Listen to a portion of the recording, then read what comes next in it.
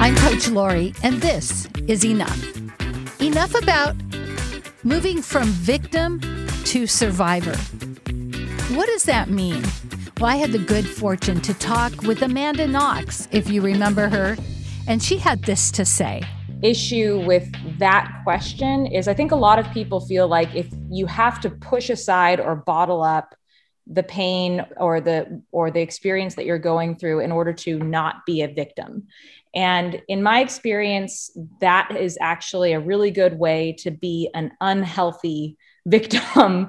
And instead, the best way to do it is to have the courage to look in the face your own pain and be able to, in that process, put it in front of you instead of have it be this thing that's on top of you. And when it's in front of you, you can shape it. You can define the contours of your life around it. And it no longer feels like it's this defining thing. It's this thing that you are defining. That is what takes a victim to a survivor status, because all of this is the raw material of our lives and we have to make sense of it. And it's the only person who has the responsibility and the duty to make sense of it is yourself. For someone who has been falsely accused of murder in a foreign country, served time in prison, that is a pretty profound statement. When we have been hurt, especially as little children, we may be acting in a way as a victim, but we don't realize it. So as we grow older and we start to look at our story, find out why we react certain ways to certain things, you can do that by getting a counselor or a coach.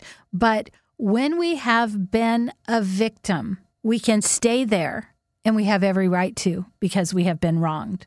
But in my life, going from victim to victorious to survivor is where I want to live. I want to be on the other side of victim. I don't want to be a perpetrator. Sometimes victims turn into perpetrators.